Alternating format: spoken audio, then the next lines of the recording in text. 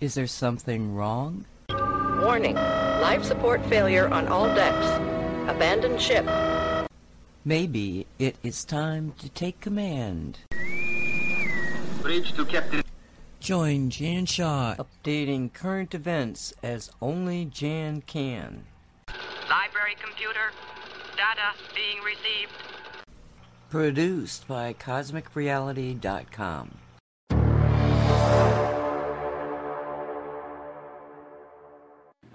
Hello and welcome to the Wednesday edition of the Cosmic Creating Show.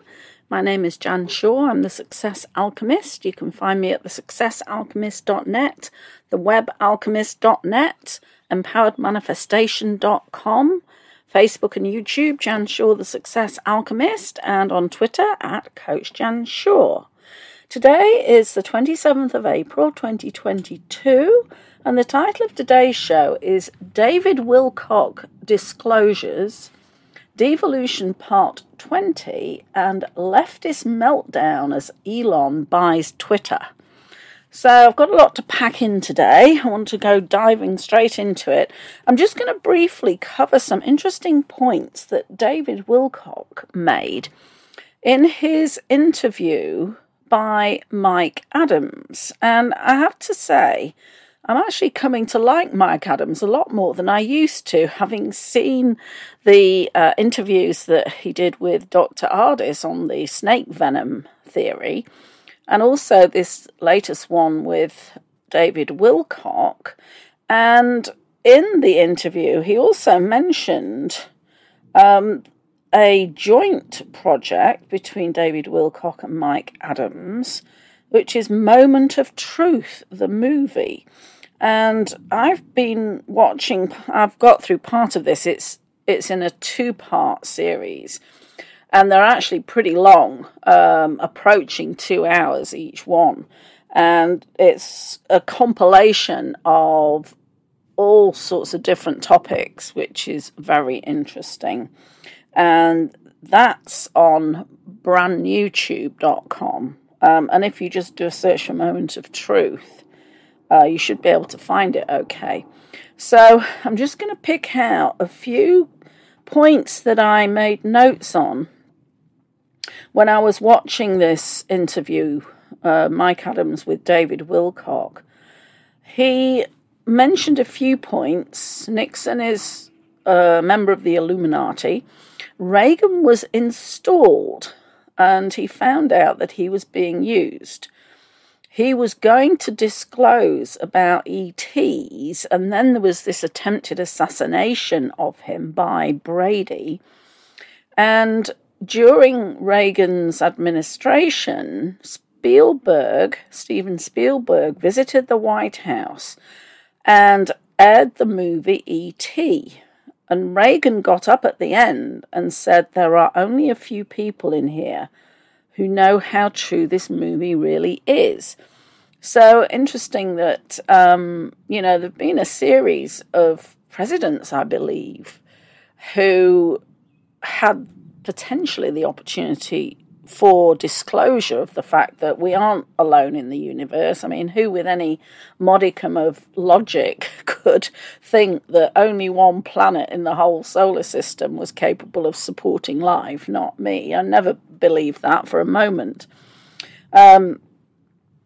Another interesting thing he said is that Howard Hughes was the author of the plan. Now, that's something I hadn't heard before. And David does go into detail about why Howard Hughes authored this plan and what prompted him to do so. So I will be sharing the link to this, and I really suggest that you have a listen to it. It's not that long.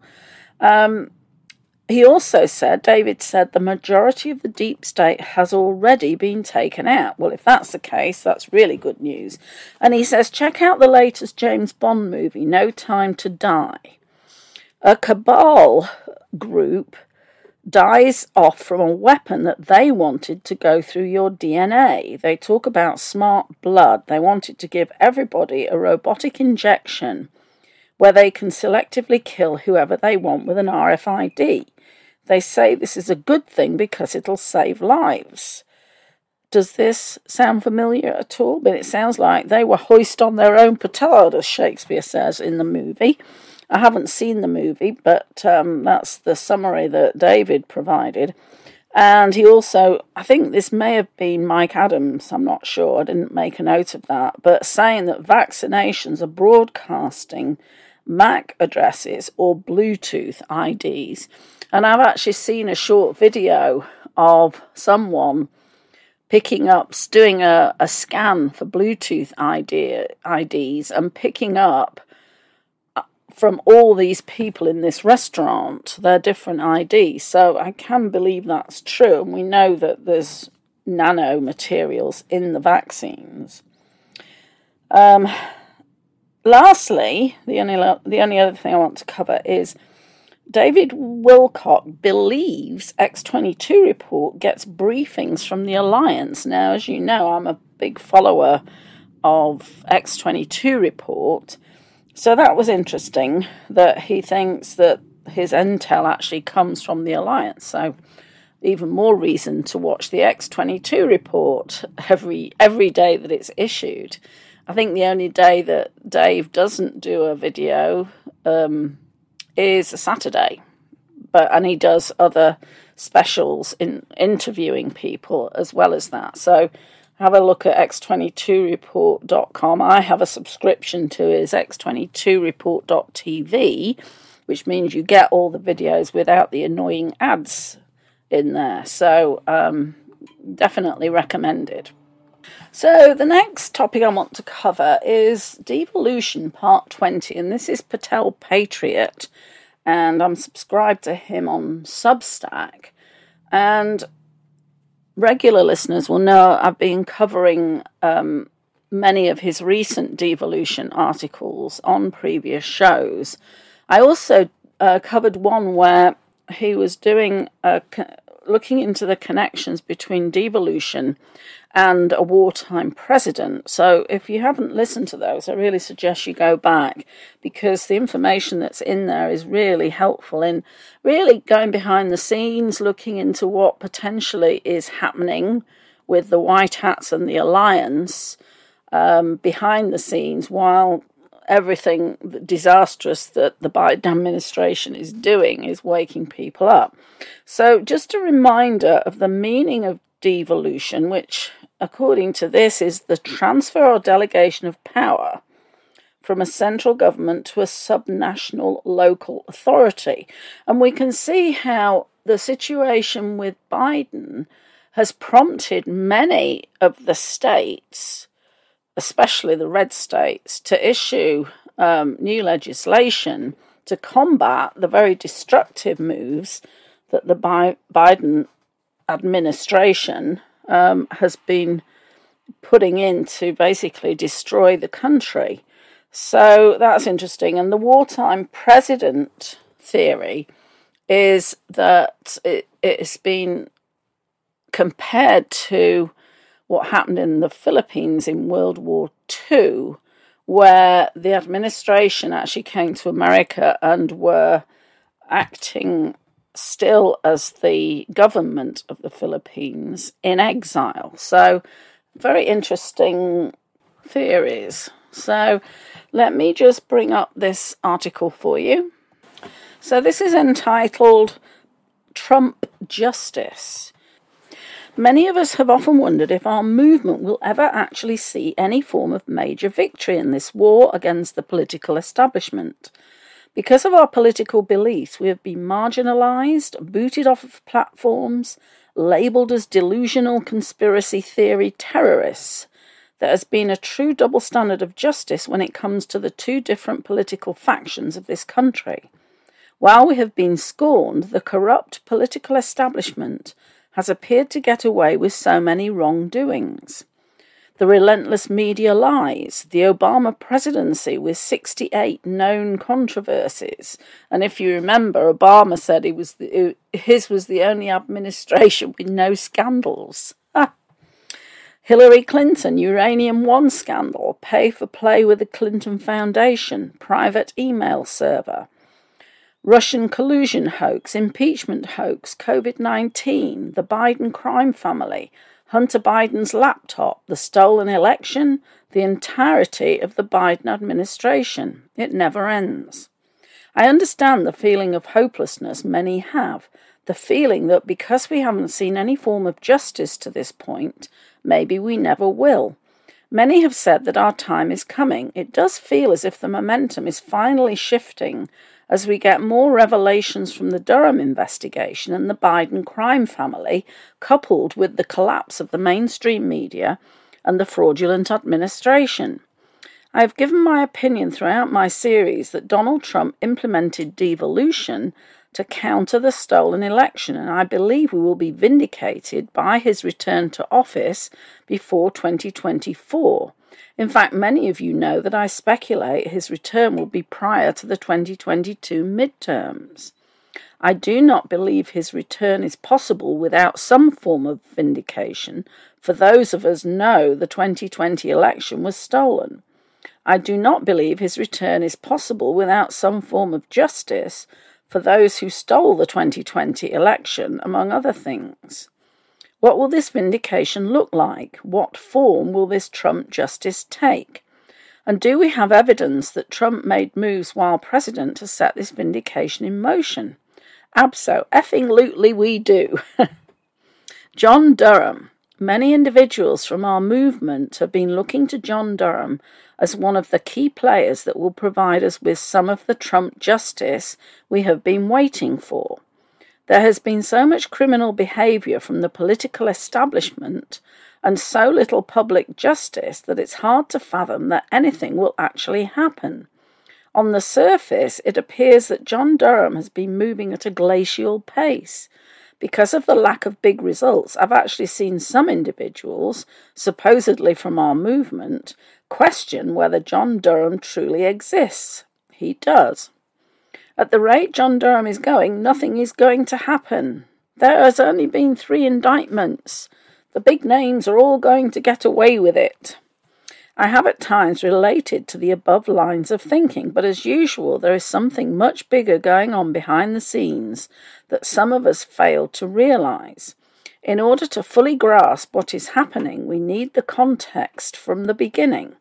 I won't have the detail that people like Brian Cates and Technofog have provided, but I will give the context needed to understand the significance of what Trump did. On May 17, 2017, it was reported that Robert Mueller was named as special counsel. In a screenshot from the announcement, Robert Mueller, former FBI director, is named special counsel for Russia investigation.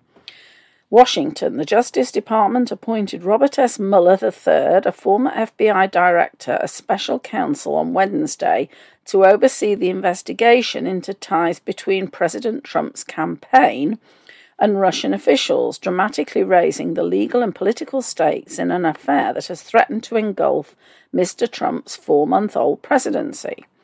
The war against the political establishment has been one of moves and counter-moves.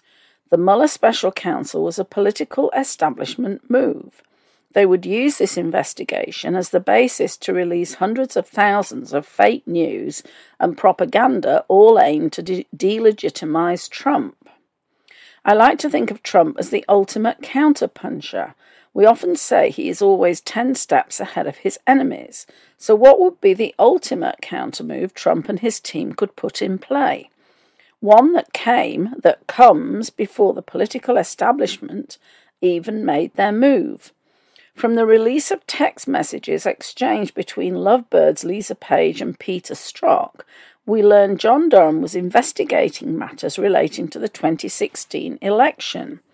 Those matters being the Spygate leaks as early as April of 2017, and the screenshot of the spreadsheets is just highlighted. There are a couple of them talking about an interview with Durham. So, obviously, Durham was already interviewing people as part of this investigation. Before Mueller began his sham special counsel, Durham was already in play. He wouldn't even officially be appointed by Jeff Sessions as interim U.S. Attorney for the District of Connecticut until October 28, 2017.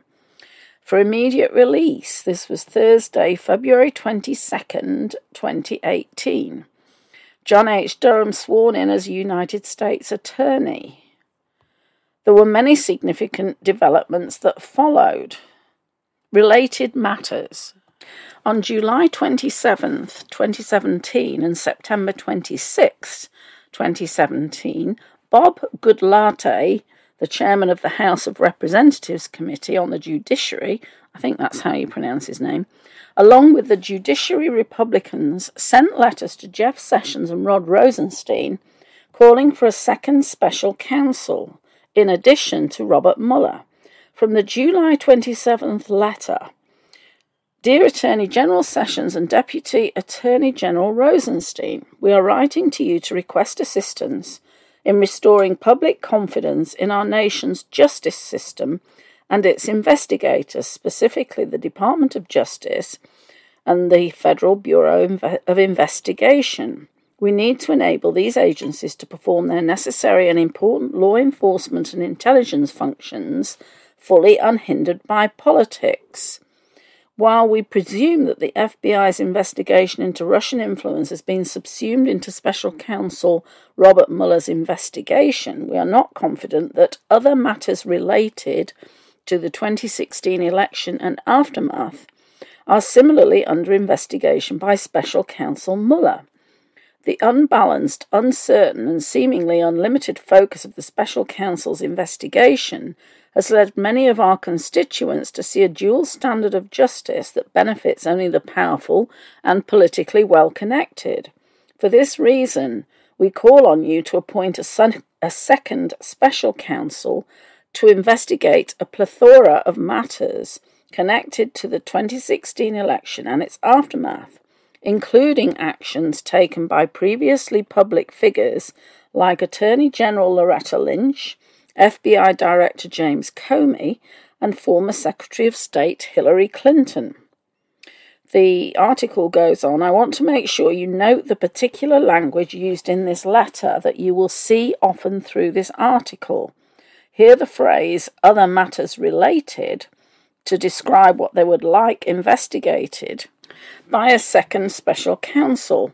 Here are those matters. We call on a newly appointed special counsel to investigate, consistent with appropriate regulations, the following questions, many of which were previously posed by this committee and remain unanswered. 1. Then Attorney General Loretta Lynch, directing Mr. Comey to mislead the American people on the nature of the Clinton investigation. 2. The shadow cast over our system of justice concerning Secretary Clinton and her involvement in mishandling classified information. 3. FBI and DOJ's investigative decisions related to former Secretary Clinton's email investigation, including the propriety and consequence of immunity deals given to potential Clinton co-conspirators Cheryl Mills, Heather Samuelson, John Bentel, and possibly others. Number 4, the apparent failure of DOJ to empanel a grand jury, that was highlighted, to investigate allegations of mishandling of classified information by Hillary Clinton and her associates. 5, the Department of State and its employees' involvement in determining which communications of Secretary Clinton's and her associates to turn over for public scrutiny. 6, WikiLeaks disclosures concerning the Clinton Foundation and its highlighted potentially unlawful international dealings. 7, connections between the Clinton campaign or the Clinton Foundation and, again highlighted, foreign entities including those from Russia and Ukraine. 8, Mr. Comey's knowledge of the purchase of Uranium-1, that was highlighted, by the company Rosatom, whether the approval of the sale was connected to any donations made to the Clinton Foundation, and what role Secretary Clinton played in the approval of that sale that had, and again highlighted, national security ramifications. Number 9, disclosures arising from unlawful access to the DNC computer systems, including inappropriate collusion between the DNC and the Clinton campaign to undermine Senator Bernie Sanders' presidential campaign. 10. Post-election accusations by the president that he was wiretapped by the previous administration, and whether Mr. Comey and Ms. Lynch had any knowledge of efforts made by any federal agency to unlawfully monitor communications of then-candidate Trump or his associates. 11. Again highlighted selected leaks of classified information related to the unmasking of US person identities incidentally collected upon by the intelligence community, including an assessment of whether anyone in the Obama administration, including Mr. Comey, Ms. Lynch, Ms. Susan Rice, Ms. Samantha Power, or others, had any knowledge about the unmasking of individuals on then-candidate Trump's campaign team, transition team, or both. 12.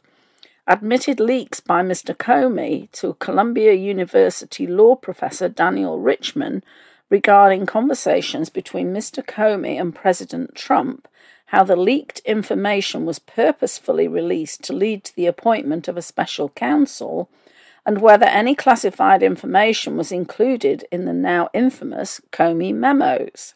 13.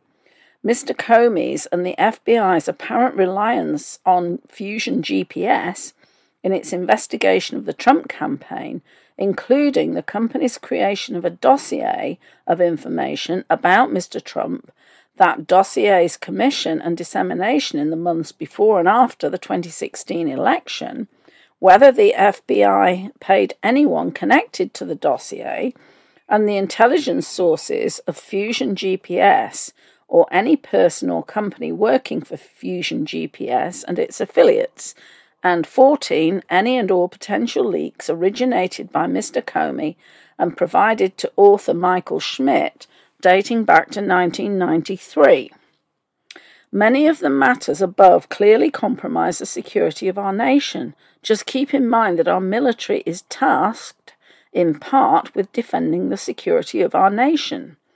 Now, the second letter from the Judiciary Republicans calling for the establishment of a second special counsel to investigate the matters listed above came on September 27, 2017.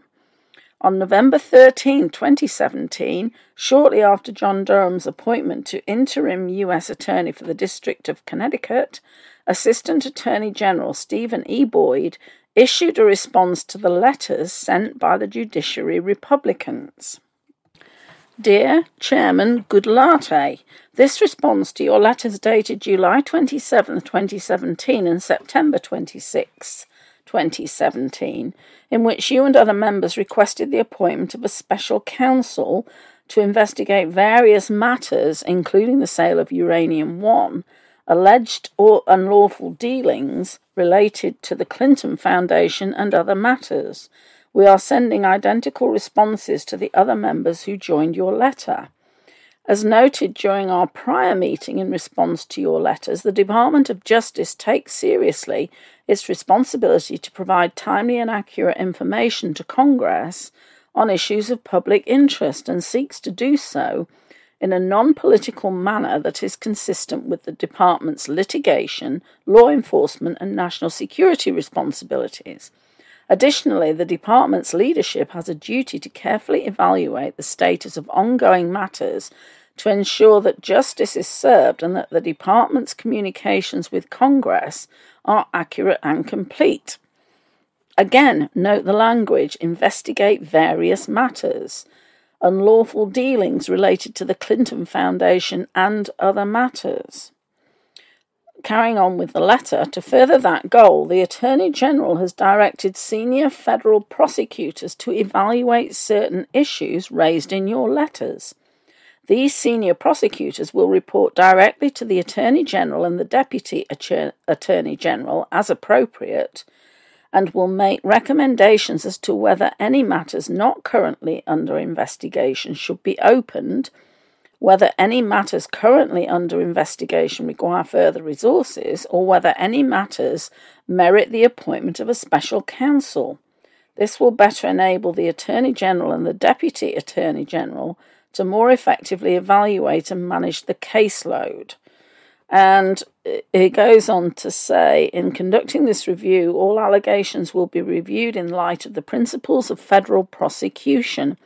USAM 9-27 is a subsection of the Title IX criminal section of the Department of Justice Manual. The title of this subsection is Principles of Federal Prosecution. Now, I'm just going to read the highlighted parts of this because there's a lot more to cover in this article and I don't want to run out of time. So the part that's highlighted says a determination to prosecute represents a policy judgment that, and this is highlighted, the fundamental interests of society require the application of federal criminal law to a particular set of circumstances, recognizing both that serious violations of federal law must be prosecuted. One particular part of this subsection that is relevant to this article is as follows, and this is under initiating and declining prosecution probable cause requirement. If the attorney for the government concludes that there is probable cause to believe that a person has committed a federal offence within his or her jurisdiction, he or she should consider whether to request or conduct further investigation. And then later, under a comment, he highlights, and is the minimal requirement for indictment by a grand jury. The senior federal prosecutors reviewing matters related to the 2016 election were to make recommendations as to whether those matters were to be pursued criminally, if there were other matters to investigate, and whether any special counsel should be established. We'll touch on the grand jury part shortly. On March 29th, 2018, Jeff Sessions disclosed that he had specifically assigned United States Attorney John Huber to lead the effort of investigating those various matters. And it's just worth remembering that when Q was posting, there were quite a number of references to John Huber.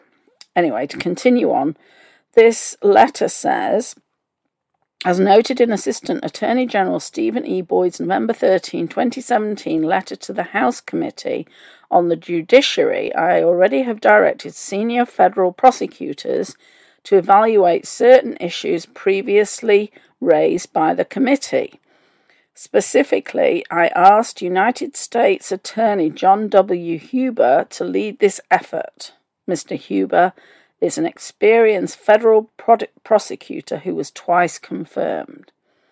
The Mueller investigation would ultimately conclude on March 23, 2019, after finding no collusion. Mueller concludes investigation. Our turn. Nearly 2 months later, it was reported on May 14, 2019, that Bill Barr appointed John Durham to investigate the origins of the Russia collusion hoax. AP source, Barr launches new look at origins of Russia probe. Attorney General William Barr has appointed a U.S. attorney to examine the origins of the Russia investigation and determine if intelligence collection involving the Trump campaign was lawful and appropriate, according to a person familiar with the issue. Barr appointed John Durham, the U.S. attorney in Connecticut, to conduct the inquiry, the person said. The person could not discuss the matter publicly and spoke Monday to the Associated Press on condition of anonymity.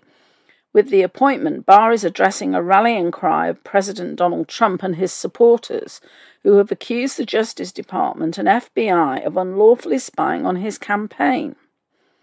It's still just so interesting to me that John Durham was actively involved with investigating matters related to the 2016 election well before the date of May 14th, 2019, when he was officially appointed by Bill Barr. On September 24th, 2019, it was reported that John Durham assumed parts of John Huber's Clinton Foundation review. On January 9th, 2020, it was reported that John Huber's investigation was concluded and found no tangible results. Based on the scope of what John Huber was investigating, the Clinton Foundation and all those related matters, It's hard to imagine his investigation finding no tangible results. Why would Durham take on aspects of it if he didn't find anything of consequence? We found out in December of 2020 that prior to the election, on October 18th, Bill Barr had quietly named John Durham special counsel, investigating the 2016 election and related matters. It's significant that this move was made prior to the election, as it once again shows the foresight of Donald Trump and his team. They knew the election was going to be stolen. They cemented John Durham's investigation without political bias prior to the election being stolen. So John Durham had his hands all over this investigation going back before Robert Mueller was even named special counsel. John Huber's investigation has a massive and wide-ranging scope. So many people involved in so many crimes, yet we haven't had hardly anything of significance in terms of Trump justice to show for any of it. Why is that? Because the tool John Durham and the rest of the senior federal prosecutors have been using is the grand jury. Many individuals have been speculating all along that John Durham had been empaneling grand juries for his investigation, but the MSM didn't start talking about it until August of 2021. And it's got a screenshot of a headline, evidence presented to grand jury in Durham's Russia probe. John Durham, the federal prosecutor tapped to investigate the origins of the Russia investigation, has been presenting evidence before a grand jury as part of his probe. The development is a potential sign that Durham may be mulling additional criminal charges beyond the one he brought last year against a former FBI lawyer who admitted altering an email about a Trump campaign aide who'd been under FBI surveillance. The September 16, 2021 indictment of Michael Sussman brought forth the first official mention of a grand jury from the Durham investigation itself. And it's in the indictment document that it says the grand jury charges that, and then the overview. This is huge to the devolution theory for two main reasons. Because how grand juries operate and ultimately how the potential indictments of grand jury investigations can be revealed, and secondly, the moves President Donald Trump made while in office that specifically relate to grand juries. The grand jury. Let's educate ourselves on what a grand jury is. Nature of the grand jury. The powers and function of the federal grand jury differ from those of the federal trial jury, which is called the petite jury. The petite jury listens to the evidence offered by the prosecution and the defense, if it chooses to offer any, during a criminal trial and returns a verdict of guilty or not guilty. The grand jury, on the other hand, does not determine guilt or innocence, but only whether there is probable cause to believe that a crime was committed and that a specific person or persons committed it. If the grand jury finds probable cause to exist, then it will return a written statement of the charges called an indictment. After that, the accused will go to trial. And one of the other things it says is the law imposes upon each grand juror a strict obligation of secrecy. This obligation is emphasized in the oath each grand juror takes and in the charge given to the grand jury by the judge. As far as indictments go, in some situations they may be sealed. This screenshot is from legalbeagle.com but gives us a good idea.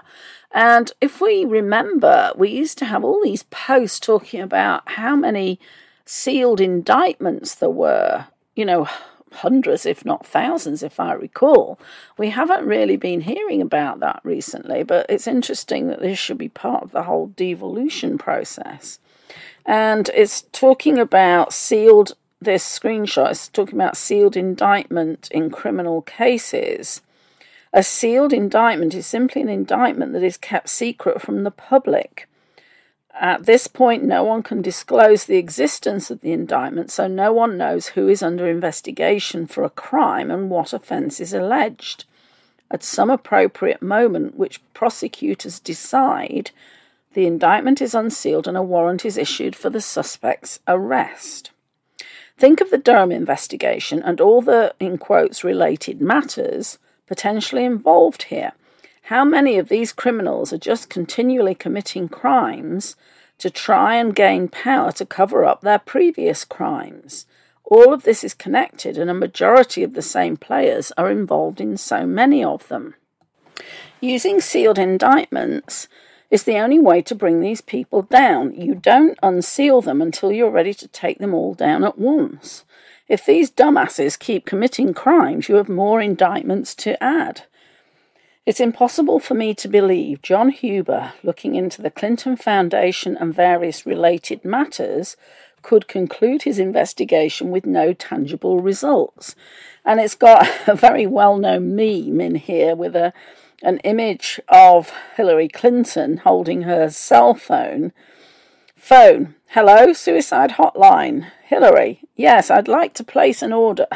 That's why we call her Killary, isn't it? Memes like this are funny because there is some level of truth to them. Remember, grand jury investigations simply have to decide if there is enough evidence to take it to trial. They don't actually have to convict. Once they find there is enough evidence, they vote to indict, and then the indictment is sealed until the appropriate moment the prosecutor finds it is ready to unseal. Sealed indictments via grand jury is key to taking down the political establishment.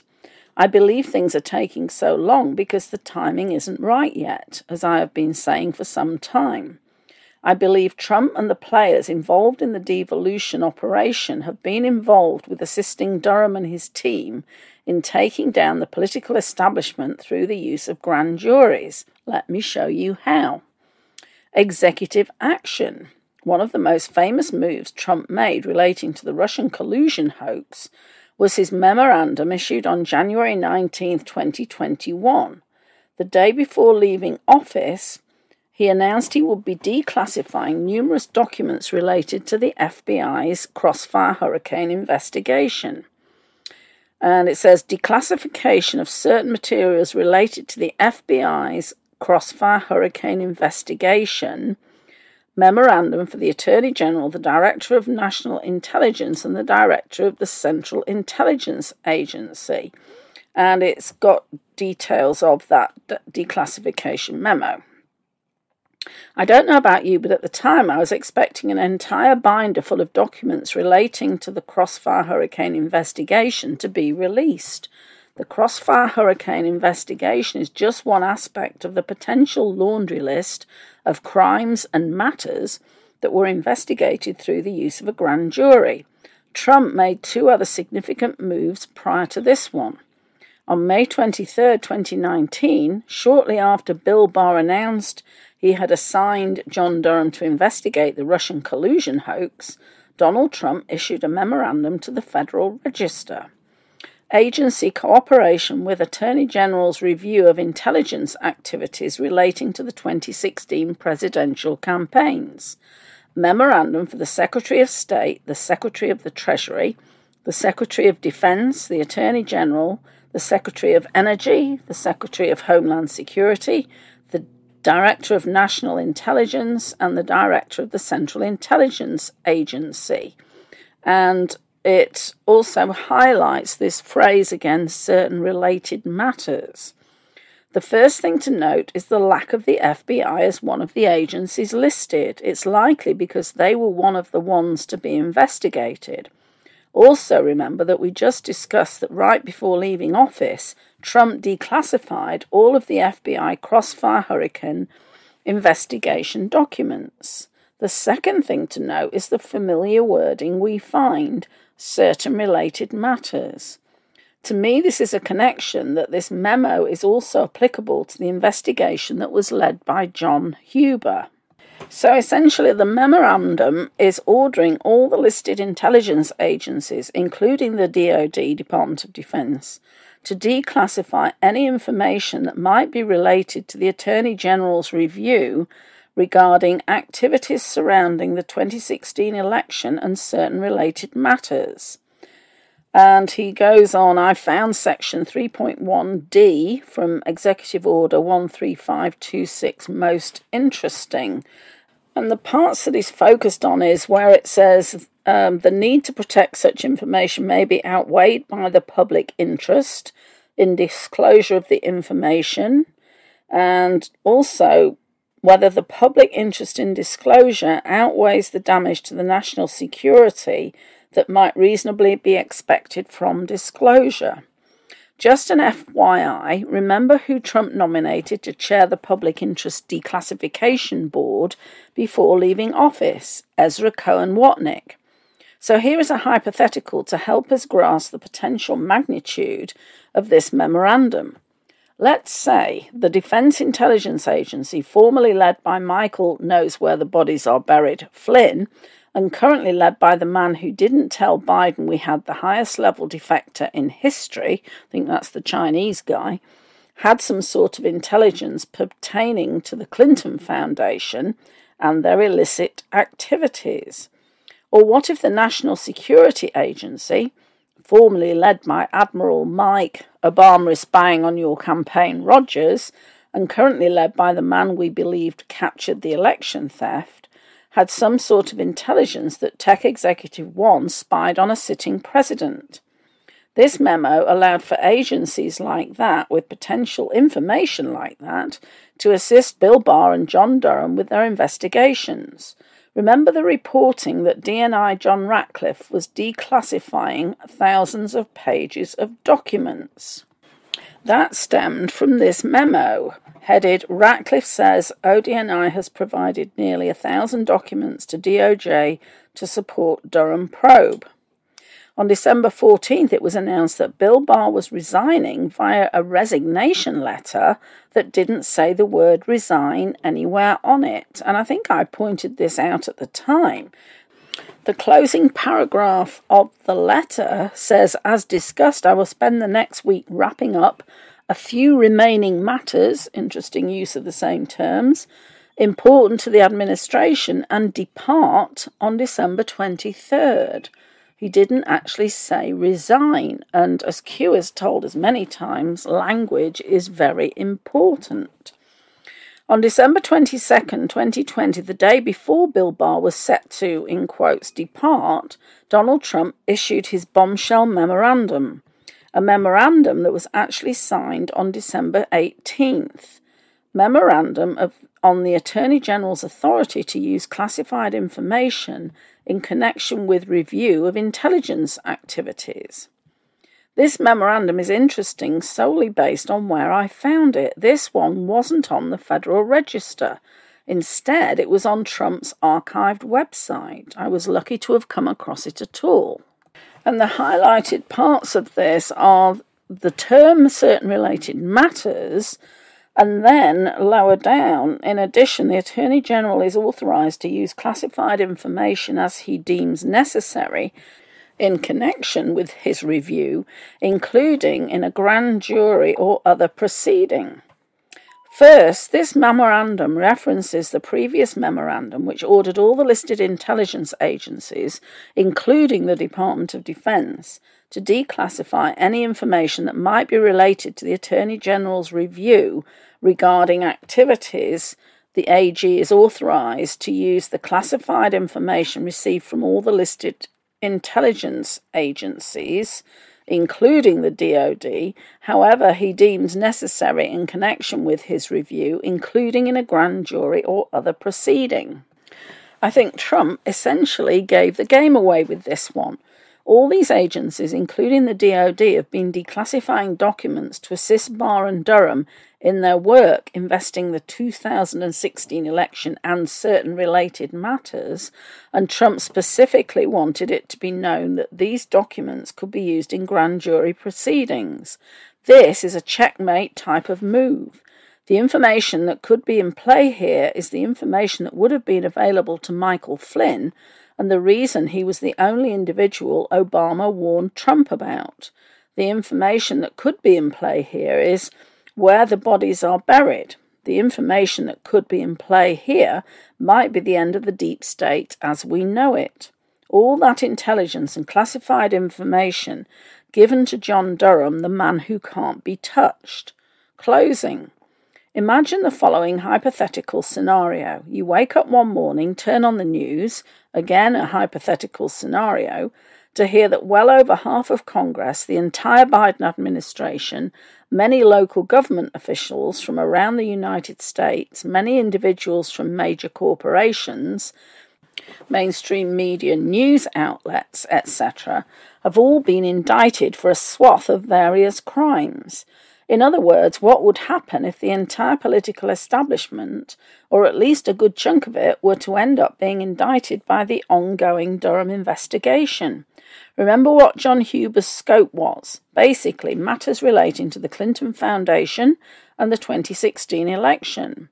You can tie pretty much everything to that vague yet broad scope because all of it is related. All of those scandals involve pretty much the same players. What if one of those indictments is for criminal activity relating to the 2020 election? There are mountains of evidence the 2020 election was stolen. I believe our military has some of that evidence. What if people were indicted for it and the military comes forth and shows the evidence they have? What if they already gave it to John Durham, as the memos Trump issued directed them to? Remember the Time magazine article? The secret history of the shadow campaign that saved the 2020 election.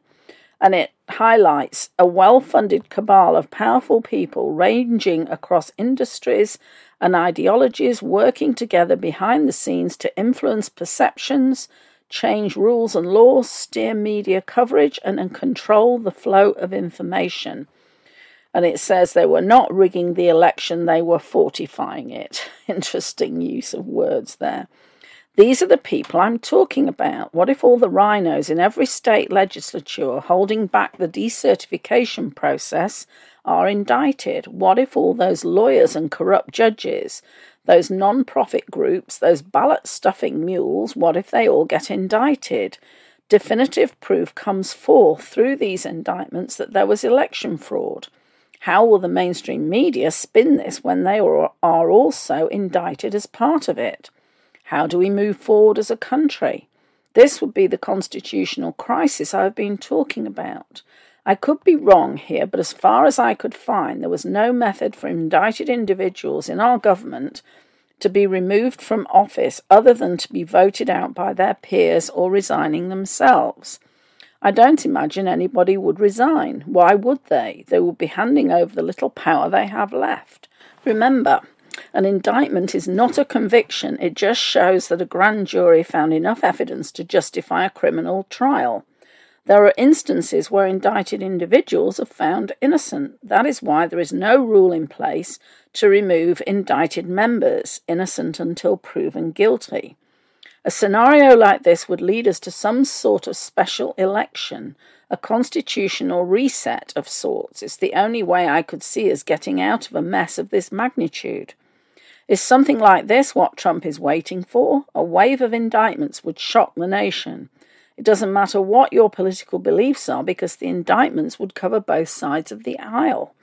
A scenario like this would be the taping open of the eyelids for the willfully ignorant or otherwise brainwashed normie who has been blindfolded the past 6 years.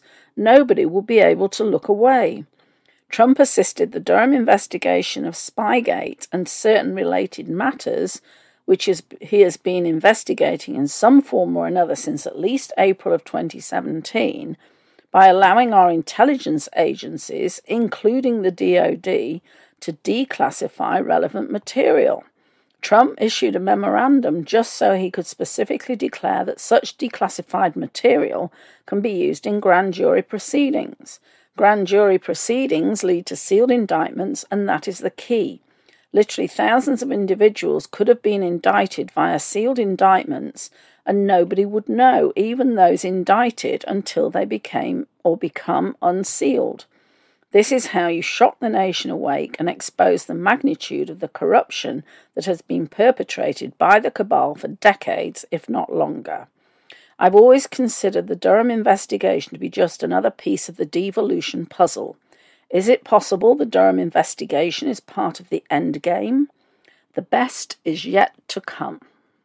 And what has been noted before is the length of the indictments that Durham has been issuing in terms of going into huge amounts of detail. I think something like 48 pages in some cases, when it's typical to only have something like 3 or 4 pages. And what's happening is that in these very, very detailed indictments, he's building the narrative, telling the story behind all of this so that people can actually join the dots and put the story together. So on to the story of Twitter. You probably realise by now that on Monday this week, Elon Musk managed to secure the purchase of Twitter, and a lot of leftists and especially the Twitter employees had a major meltdown. This is a report from theblaze.com. Twitter employees go absolutely insane in meltdown over Elon Musk's purchase. I feel like I'm going to throw up. Many Twitter employees reportedly went absolutely insane on Monday after Elon Musk's acquisition of the social media platform was finalised. What happened? Immediately after the $44 billion purchase was announced, Twitter employees began voicing outrage and shock in private chat rooms.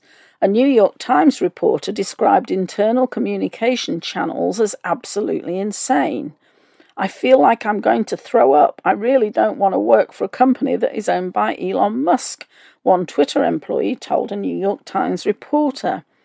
I don't really know what I'm supposed to do. Oh my God, my phone's been blowing up, that employee continued.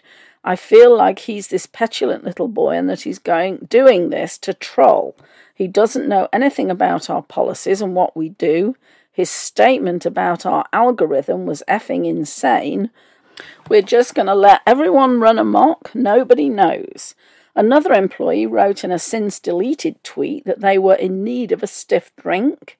The Daily Beast reported that another Twitter employee wrote on Blind, an anonymous social media platform, that Musk is dishonest, clueless, and mentally ill. One employee even bashed fellow employees who support Musk, saying Elon fanboys are brain-dead mouth breathers.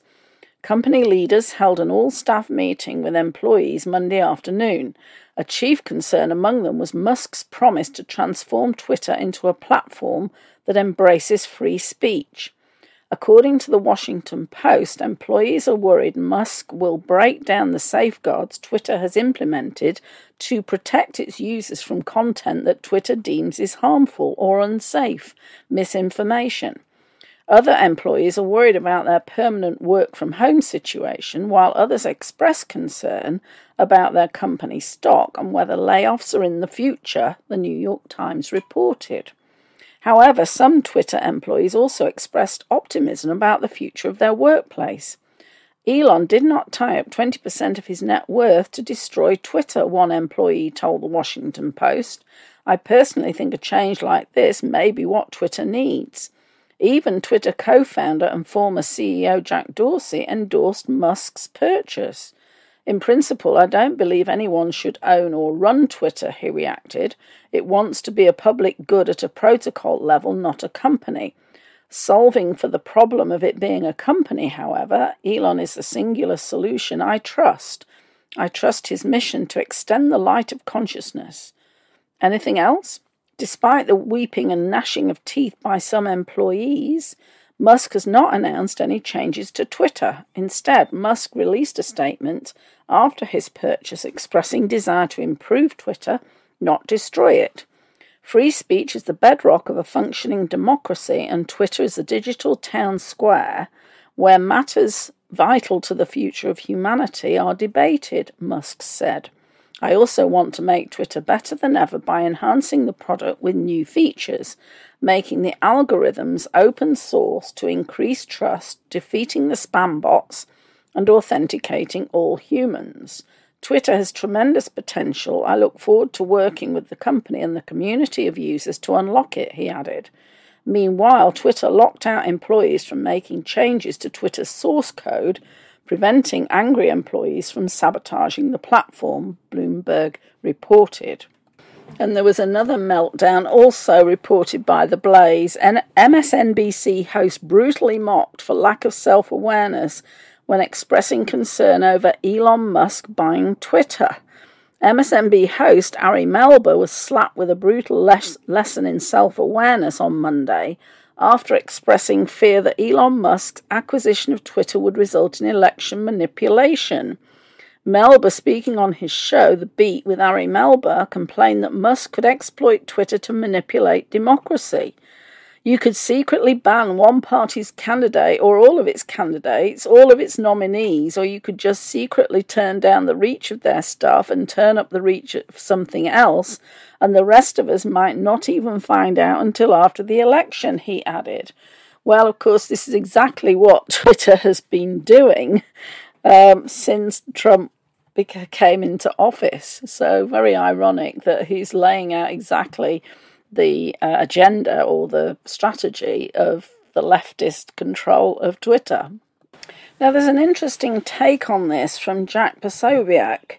Elon didn't just buy a platform, he bought evidence, and this is reported by Forbidden Knowledge TV.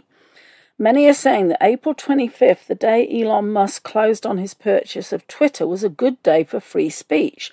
But it was a lot more than that. On the one hand, there are the technological implications of the acquisition, of having Twitter under the same umbrella as Elon's other high-tech assets in satellites, autonomous vehicles, etc.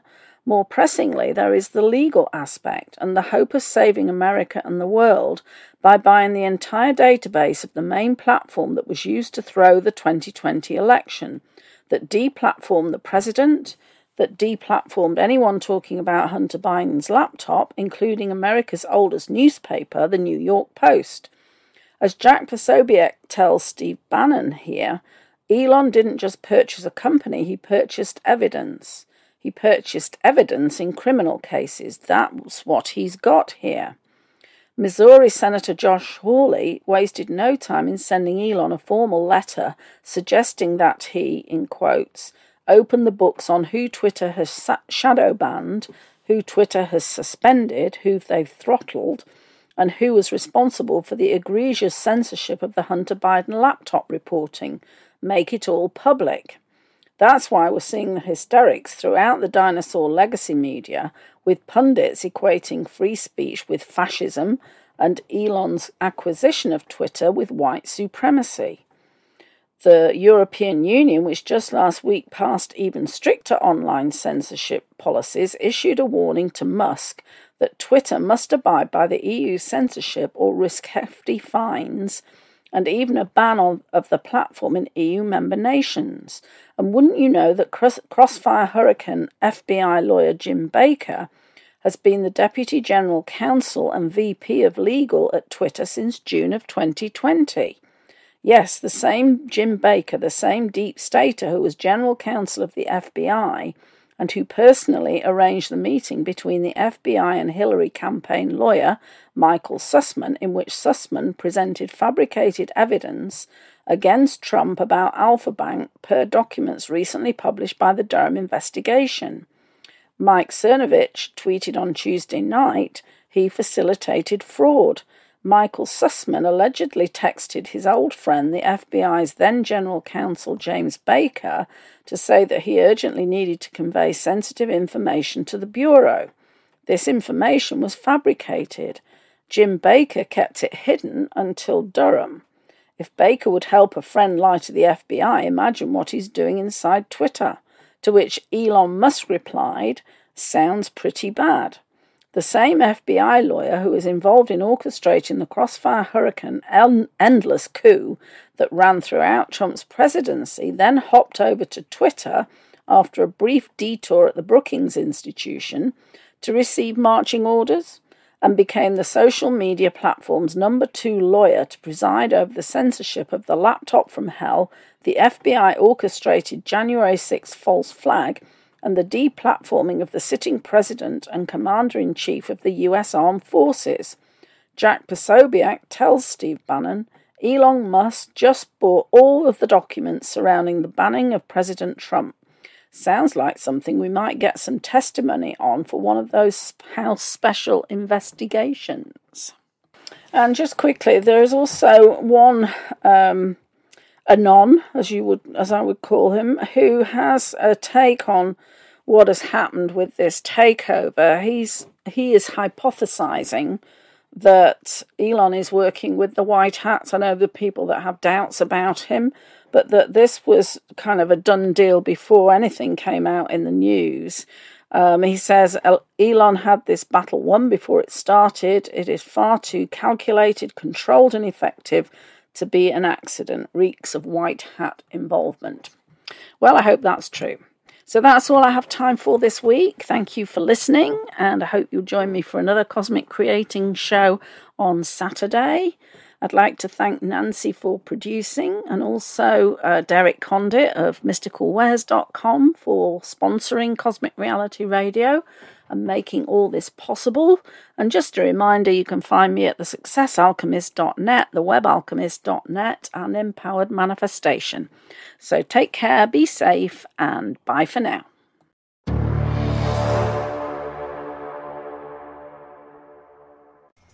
You have been listening to Cosmic Creating with Jan Shaw, updating current reality, a production of CosmicReality.com.